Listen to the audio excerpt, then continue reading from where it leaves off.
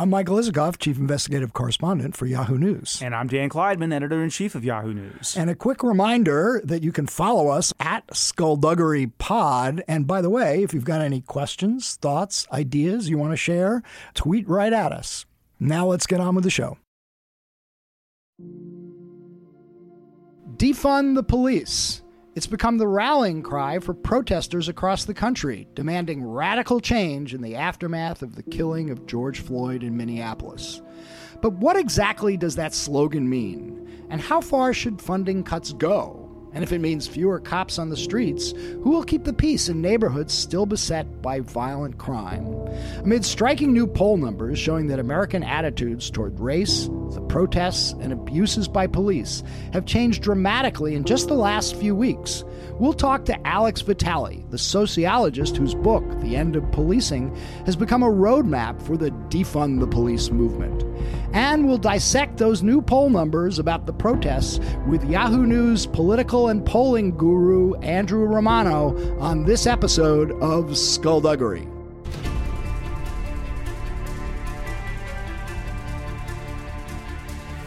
Because people have got to know whether or not their president's a crook. Well, I'm not a crook. I told the American people I did not trade arms for hostages. My heart and my best intentions still tell me that's true, but the facts and the evidence tell me it is not. I did not have sexual relations with that woman. There will be no lies. We will honor the American people with the truth and nothing else.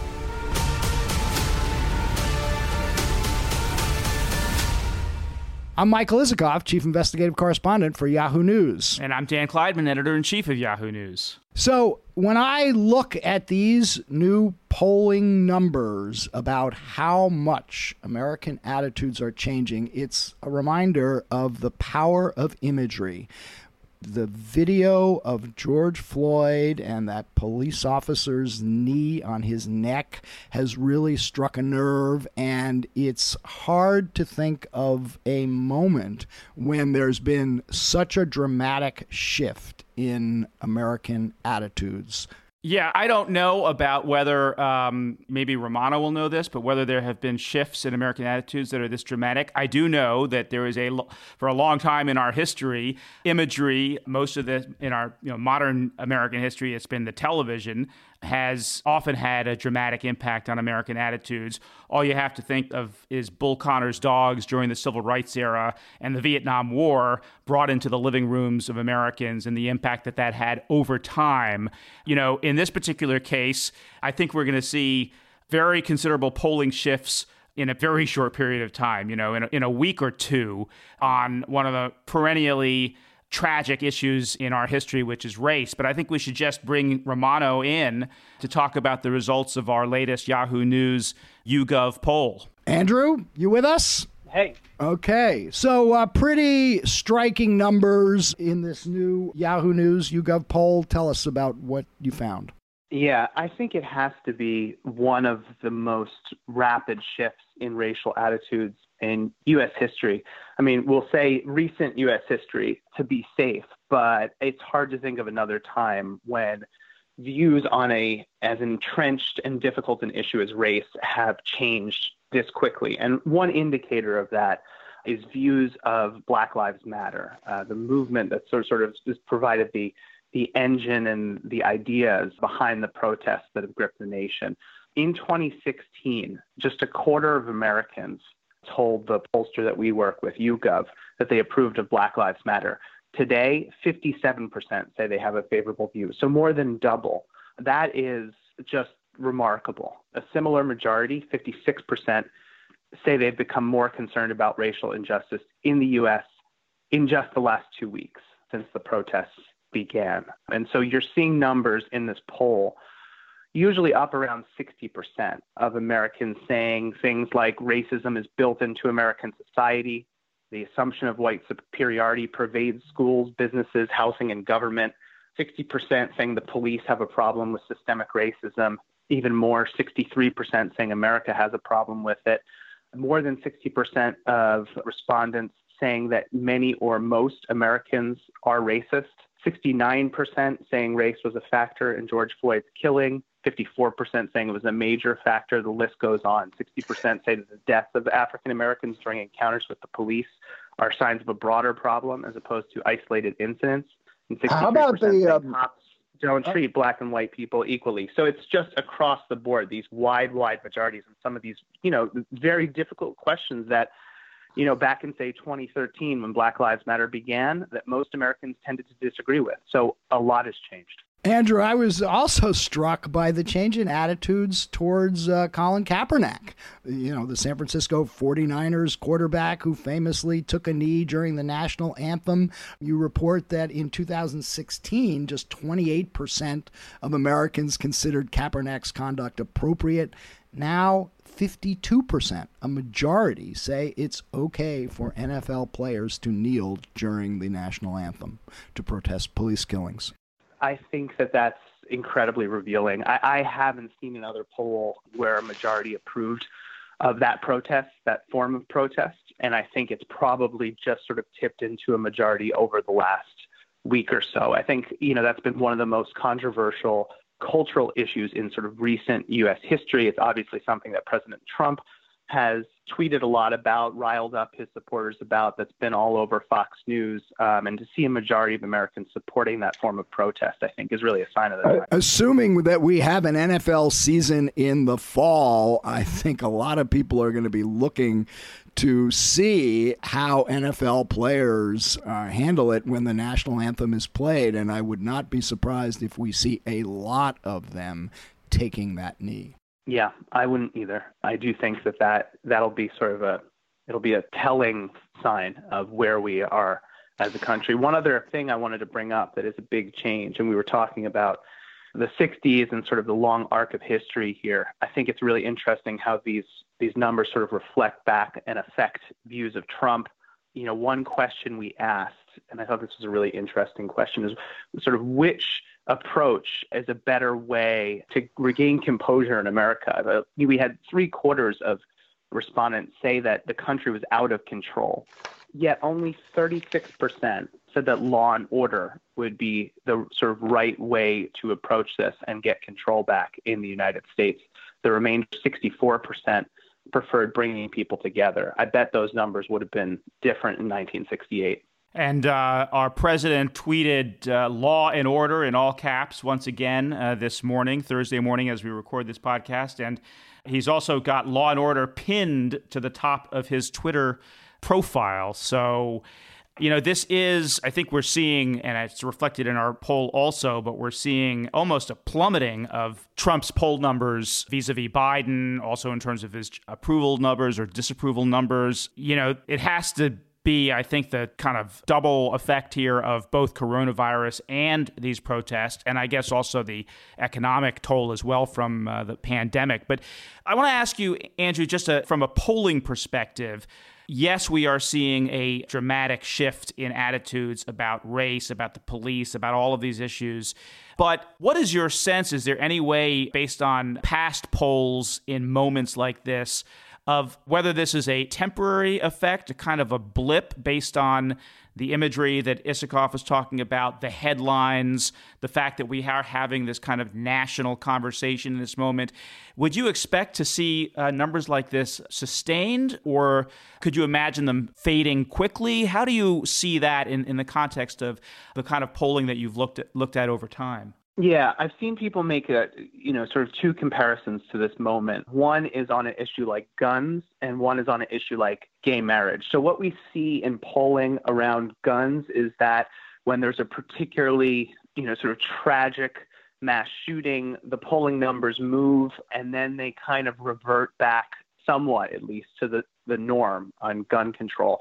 What we see on something like gay marriage, however, is, a sort of steady shift towards more equality. And so people who've looked at the sort of arc of polling over time think this may be more of the latter. That is, Americans tend to move towards greater equality over time, and that this might be, a particularly big jump in the numbers, but that they keep heading in the direction of addressing and trying to fix racial injustice. So I would be surprised if we saw it kind of revert back to the old norm the way we do with something like that. Now, while there's a kind of a paradigm shift here in terms of attitudes about race and racism in American society and in American institutions, it is not translating to the sort of policy prescriptions of the protesters. This is going to be the conversation that we have with our next guest, Alex Vitale,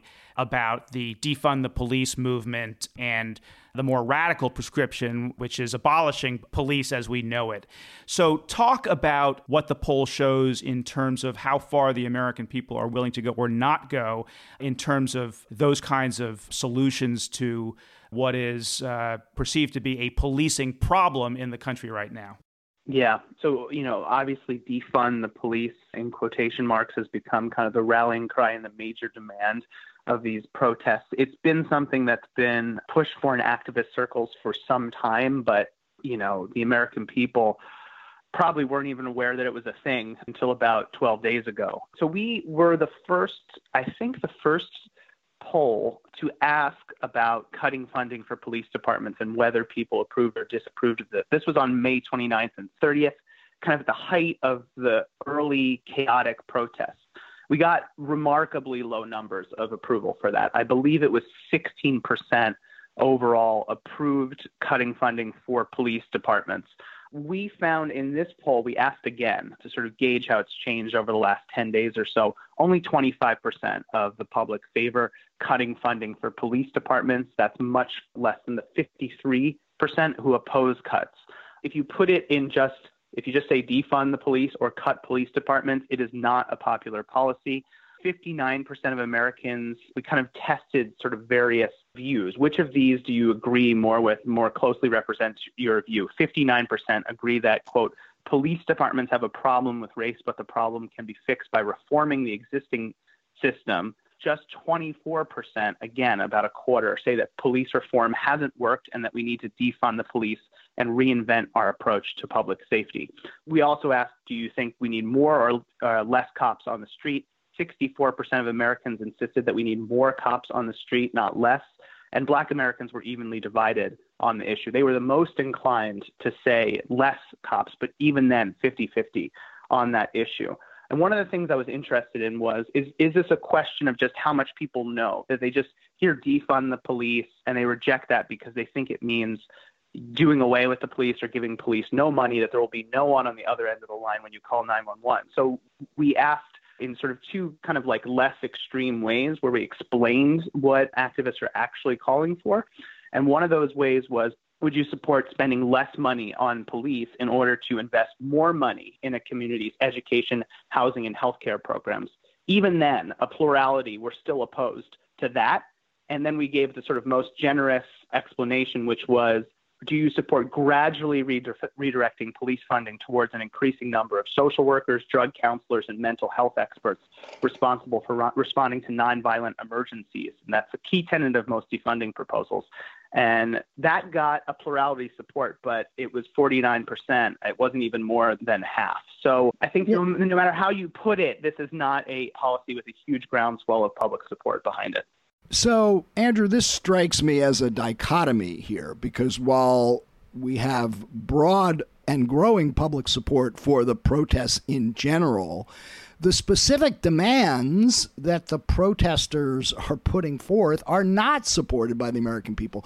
And so when you take a look at what's going on in Seattle right now, where the protesters have set up their own autonomous zone demanding that the mayor take drastic action to defund the Seattle Police Department, it is not something that seems to resonate with the people who have been polled here. So I wonder if that, we were talking a moment ago, is this going to last, or could attitudes change back again? And I'm wondering if that dichotomy between the support for the protests in general and the lack of support for what they're demanding may lead to some change in these numbers over time. Yeah, I think that's really interesting. There were some other questions in the poll that maybe got at this. We asked a couple different ways, do you support protest even when they become violent. And I think there was something like 3/4 of Americans saying that would be going too far. We asked, should the protesters keep protesting or stop protesting at this point? And I think it was almost evenly divided, something like 42 to 44% on that question. So I think that there are ways that the protest can go too far. I will say, politically, I'm not, given that we have a Republican Party and a Democratic Party, I'm not sure that is a bad thing for Democrats. It puts them in a slightly complicated position because they have to, a lot of these protesters are sort of in the Democratic tent and they need to address these concerns.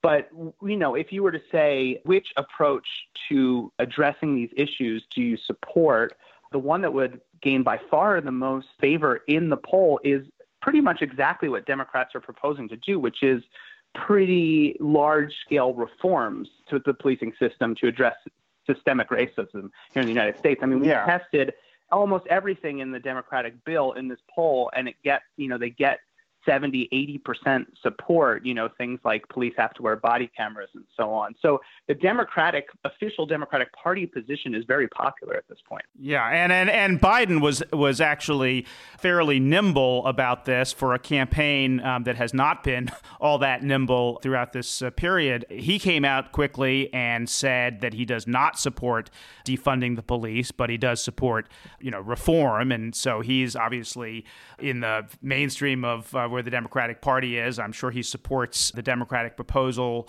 that the House has just put out. I think it's fair to say that none of these numbers look good for President Trump, and that law and order mantra he's going to on Twitter seems to be coming across as increasingly hollow. So, Andrew, I want to thank you for this. We have a good guest to talk about this defund the police movement, Andrew Vitale, and let's explore and get on with the show. Thank you, Andrew. Thanks so much. It's no secret that our world has been interrupted. Our World Interrupted is a daily podcast telling stories of coronavirus and its impact on the economy. We want to cover the issues in the macro, global economics, the stock market, and our political climate. But we'll also cover the micro stories, maybe the ones you don't hear as much about in the news or the media. We hope you'll listen and be a part of the journey. So subscribe today on Apple Podcasts or wherever you listen to podcasts.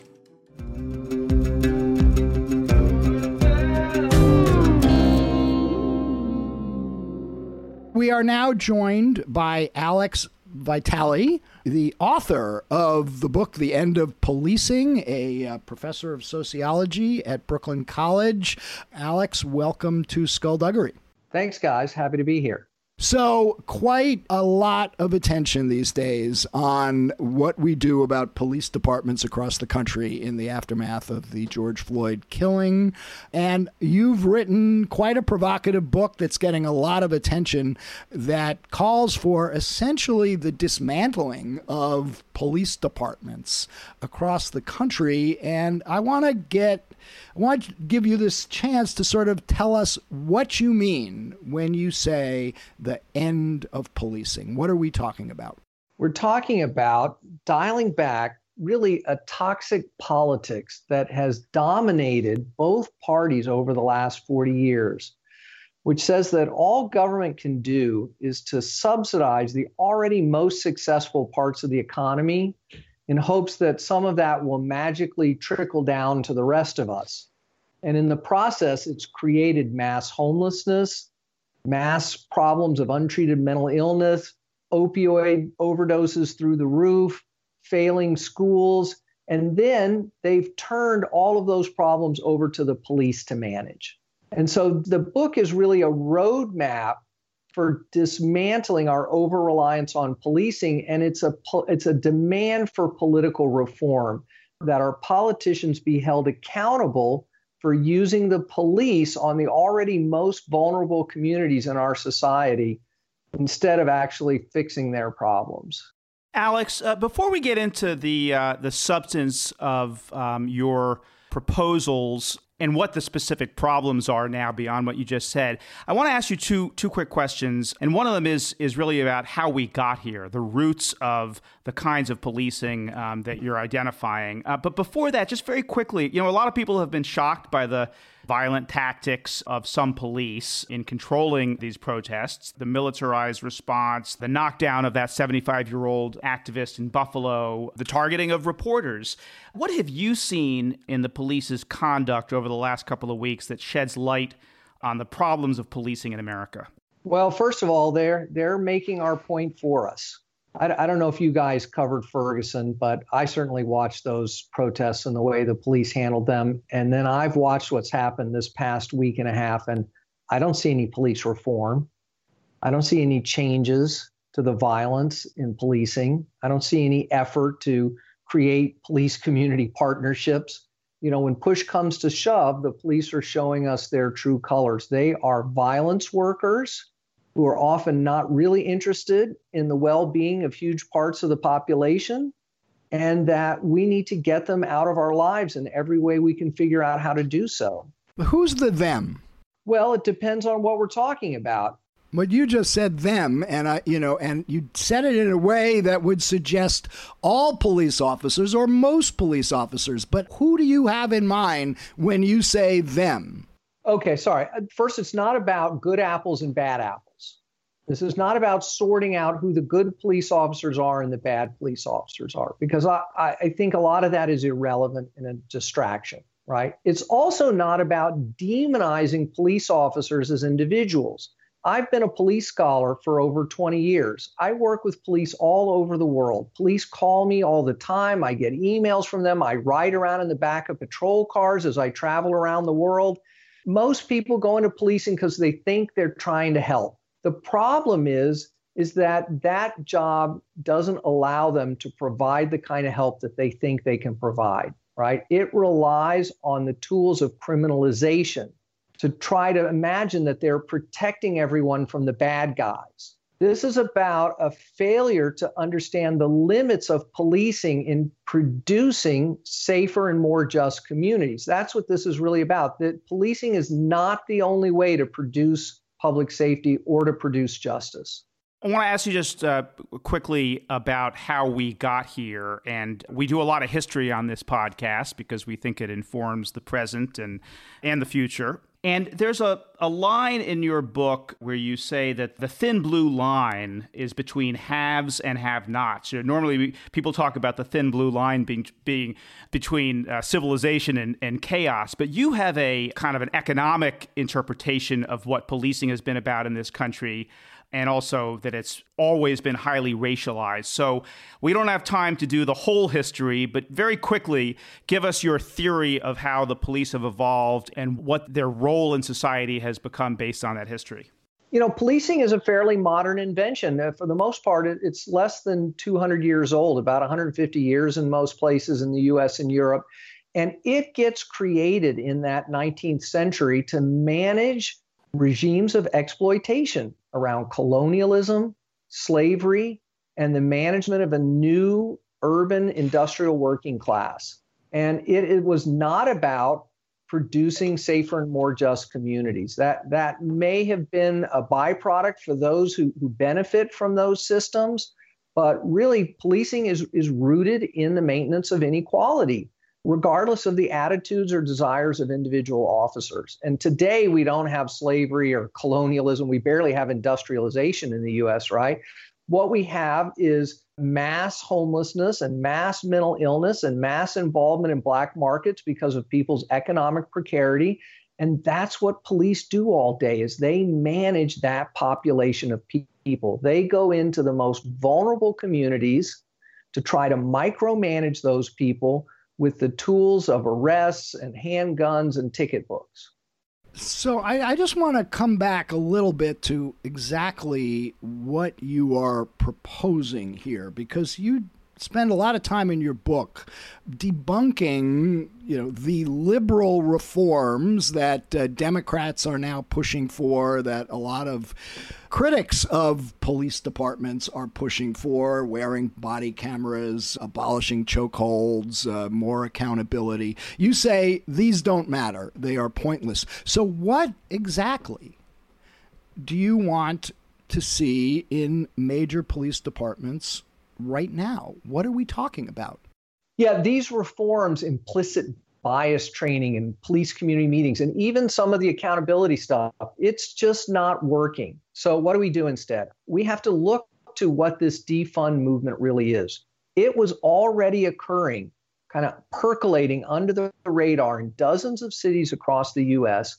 where people were lining up to go to budget committee hearings, were lobbying city council members, demanding that they shift dollars from policing and jails into community identified targeted interventions that are tailored to address specific public safety concerns that those communities have. So in St. Louis, where we have Close the Workhouse, is an amazing campaign that wants to close a jail and put that money into community-based anti-violence projects, youth programs, homelessness and mental health services. So this is about municipal politics in its most pure form. But what about the police departments, the people who patrol the streets, who you call when you've been mugged or robbed or shot at? What are you proposing should happen to the police officers on the streets? I think we got to find that magic switch in Washington that we can just turn off and then poof, there are no police. Right? That switch doesn't exist. There's no city council in the United States that's going to create a $0 budget for the police this year in the budget cycle, right?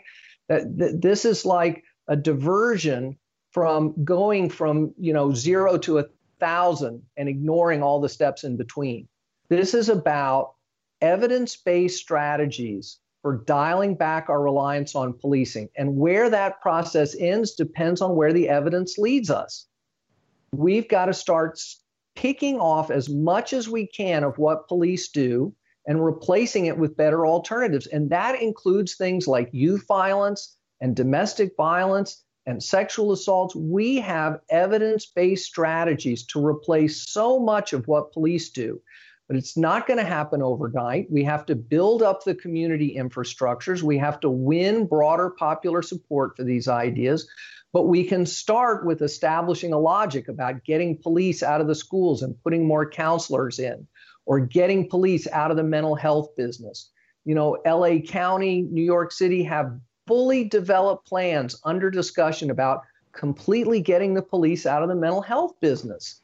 It would save huge amounts of money and lives. But Alex, why not, if it is going to take a lot of time to build that infrastructure that is needed, the social services, a mental health system, housing, better education, all of those things, why not, while we're trying to get to that promised land, why don't we institute a lot more of these reforms? And I want to talk specifically about some of the ones that have been proposed, but it is also, I think the case that since 2015, when the Black Lives Matter activism started to rise up and some of these reforms began to be instituted, that the numbers actually have come down somewhat in terms of the killings of unarmed black men in particular. Not a lot, but the Washington Post, I think, reported that since then it's come down by about 10%.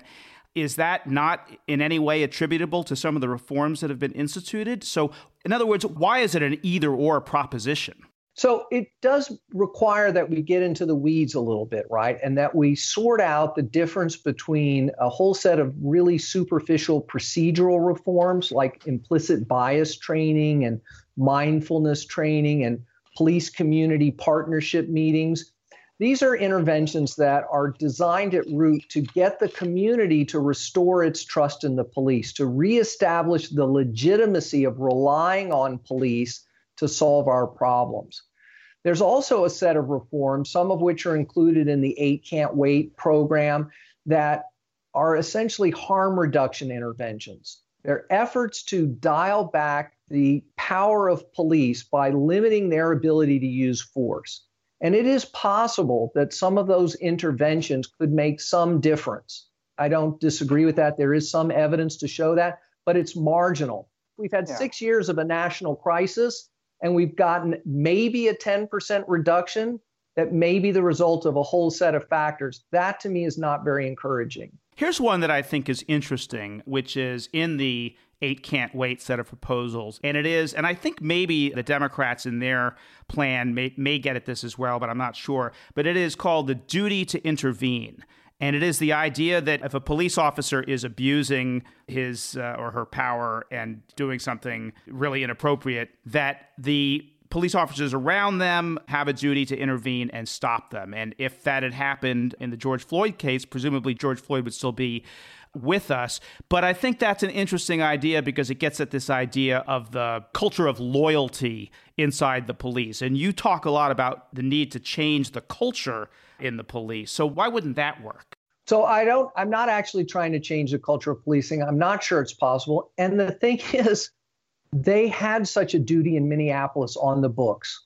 Those officers who stood around had received specific training that demanded that they intervene, and they did nothing. And even more so, that demand is superfluous because existing regulations already require that police intervene to save people's lives. They have sanctity of life requirements and low-level use of force requirements, and this is routinely ignored and never enforced. There are never any consequences for these officers. And even when there are, in those rare cases, it does not appear to feed back into the behavior of policing in an ongoing way. It just doesn't work. As you know, the majority of victims of homicides in this country year after year are people of color. In Chicago, which has had the worst epidemic of murders over the last decade, 93% of the victims of murders in Chicago in 2018 were people of color, 80% African American, 13% Hispanic. And I want to read you something from an article in the Chicago Sun-Times just a couple of days ago. While Chicago was roiled by another day of protests and looting in the wake of George Floyd's murder, 18 people were killed Sunday, May 31, making it the single most violent day in Chicago in 6 decades. For that weekend, 25 people were killed, with another 85 wounded by gunfire, making it it may have been the most violent weekend in Chicago history. And then the article goes on to quote Reverend Michael Pfleger, a longtime crusader against gun violence, said it was open season last weekend in his neighborhood and others in the south and west sides of Chicago. Quote, on Saturday and particularly Sunday, I heard people saying all over, hey, there's no police anywhere. Police ain't doing nothing. I sat and watched a store looted for over an hour. No police came. I got in my car, drove around to some other places, didn't see police anywhere. What would you say to the Reverend Pfleger? Well, I would say that policing, even when they are filling the neighborhoods, has not solved the violence problem in Chicago. And also that this problem is not going to be solved overnight. We have to create new infrastructures. And I would ask that Reverend, has he also asked for new community centers for young people in his community? Has he also embraced putting in more cure violence programs to deal with youth violence? He is a longtime crusader against gun violence, right? My guess is that he has. And where are those resources? See, these communities have been told for 40 plus years now that the only tool they can have to address problems like youth violence is more police. And so, of course, if the choice is police or nothing, a lot of people are going to choose police. And the whole point of this is to put other options on the table. I mean, these killings are appalling, but in New York, we've had high quality research about the ability of these cure violence sites to reduce homicides and shootings dramatically. And in Chicago, they have cut those programs. So, Alex, just in very practical terms so that people can understand what we would be replacing traditional policing with. Clearly, there are going to be a lot of times when you can have mental health professionals respond to certain kinds of calls, or, you know, if there's an issue with a homeless person, you can have someone who's got that kind of expertise. But when would it be appropriate for the response to be, you know, a police officer or some kind of public safety officer with a uniform, a badge, and a weapon. Do you envision circumstances in which that kind of policing would still be necessary? It's quite possible. I mean, we don't know what the end of this process is going to look like, but states are going to always need some kind of capacity to mobilize violence. But it should be understood as the tool of absolute last resort. But instead, we've made it the tool of first resort to address every problem under the sun. Right. I actually this is admittedly a political question or a question about public persuasion, but you have a set of policy ideas here that you clearly hope becomes a reality. And that is about the kind of framing of this issue, the slogans, defund the police, abolish the police, the title of your book, The End of Policing. I wonder, for a lot of people today, maybe the vast majority of Americans, those slogans are kind of conversation enders. And how do you think about, other than doing podcasts like this one, how do you think about getting the message out to the American people, the nuances that you're talking about, the fact that this is not something that happens overnight, that this can be done while at the same time continuing to protect the safety of people? Are you at all concerned that in the atmosphere of these protests, that message is being simplified? Look, public messaging is tricky here. I've spent the last 3 years crisscrossing the country. I've been on a plane every other week for 3 years before COVID happened, being invited by communities trying to figure this out. So there is a hunger. There's a hunger out there for a new way to move forward. And my publisher informed me that there have been 200,000 downloads of my ebook in the last 2 weeks. So people are trying to figure this out, and I'm doing 10, 12 interviews a day everywhere I can find a chance to do it to get this message out. And so are dozens of other people in this movement all across the country. Yes, defund the police is not the whole story. It is confusing to some people, but it's hard to put this full analysis down on a cardboard sign. It's hard to reduce it to a hashtag. We need that opportunity to explain it to people. And most importantly, in communities that have public safety challenges, we have an obligation to work with them to convince them that we have credible alternatives. So this is not going to be fixed at the top with some kind of technocratic intervention. This is about taking the community organizing to a new level. Your book talks a lot about the evolution of policing over the years, and one that really did hit home for me is your discussion of the 1033 program. Tell us what that is and what it's meant for police departments. Yeah, so in the late 90s, under the Clinton administration, they decided to enable the direct transfer of surplus military equipment to local police departments. And massive amounts of equipment has been transferred. And in addition, especially after 9/11, there was a massive increase in grants to allow the direct purchase of military-grade equipment.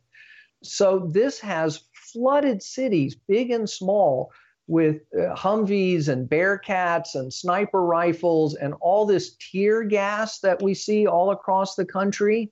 And I think this is a terrible development. It is expanding police power, it is expanding police violence, and it's being used at the moment to suppress lawful protest. So there is language in the new congressional bill from the Democrats to radically pare back 1033 and to create more accountability for the use of that stuff. And it's certainly a step in the right direction. I was just going to say, I saw the real life impact of that. I remember when I was covering the Boston Marathon bombing and remembering one day vividly, a couple days later, when just saw down the street, just row after row of armored personnel carriers and officers with assault rifles, all at that point looking for one guy who was still alive and was responsible for the bombing. But it was a pretty scary sight to see. And I think your discussion of that hit home for me. But I want to ask you one other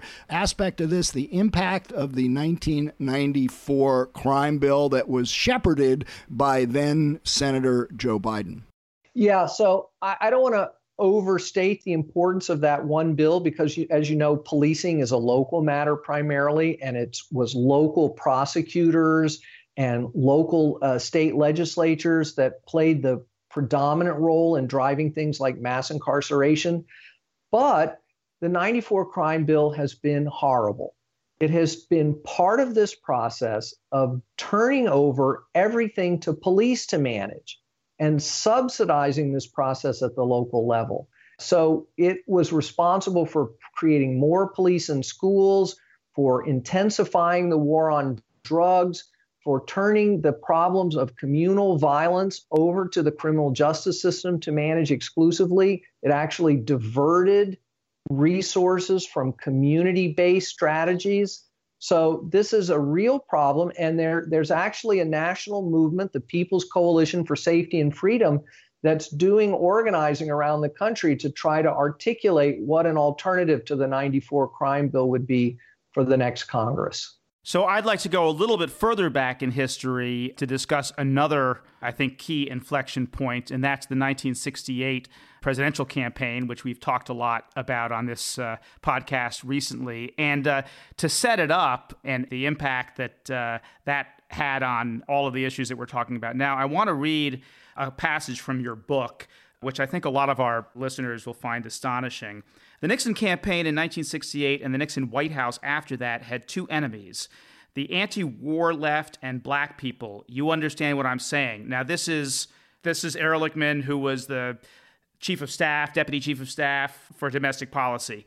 We knew we couldn't make it illegal to be either against the war or black, but getting the public to associate the hipsters with marijuana and blacks with heroin, and then criminalizing both heavily, we could disrupt those communities. We could arrest their leaders, raid their homes, break up their meetings, and vilify them night after night on the evening news. Did we know we were lying about the drugs? Of course we did. So talk about that period and the Nixon Southern strategy and how that led to where we are today. Yeah, that's usually where I begin this conversation about this over-reliance on policing, this expansion of the scope of policing. And it is about using the police to advance a political project that had nothing to do with public health or public safety, right? The war on drugs was part of the Southern strategy of trying to win over traditionally Democratic white Southern voters and some suburban voters in the North over to the Republican Party in the wake of the civil rights movement.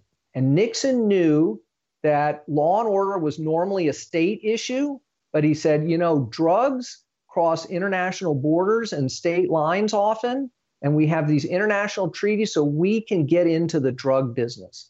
And we can use that to signal to whites that if they want to try to restore racial animus and racial inequality in the United States, we're the party for them. That the Democrats passed the Civil Rights Acts, they have abandoned you, but you can find racism at home with us. This is the political problem we're up against. Just to wrap up here, you talked about all the downloads of your book and all the attention it's getting.